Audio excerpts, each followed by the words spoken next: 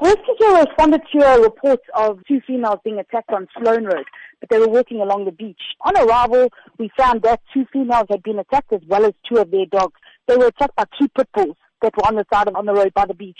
One of their dogs got injured and was taken through to a vet nearby. The two females were taken through to hospital, obviously for the further care that they needed, and the other dog went missing.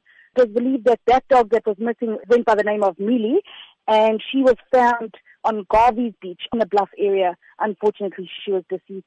What is the nature of the woman's injuries? They were moderate injuries, luckily not critical and not too serious. Were the pitbull owners there at the scene when the incident happened? They were at the scene, I do believe so, but they didn't really say much. They took their dogs away and left once everybody else left the scene.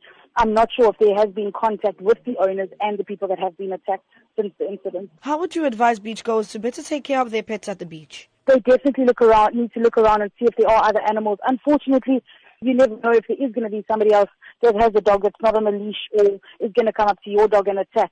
But just be vigilant, pick your dogs up if need be, and try and move away from other animals that are around. In an instance like this, what is the best way one can protect themselves from being attacked by big dogs and pit bulls? It's quite a tricky one. You would obviously have to, pick your dog up and try and just get to a safer area. But dogs are so quick in the sense that you actually don't even see it coming. These dogs probably came out of nowhere without the people even realizing it, because there's so many dogs that walk along that area of the beach.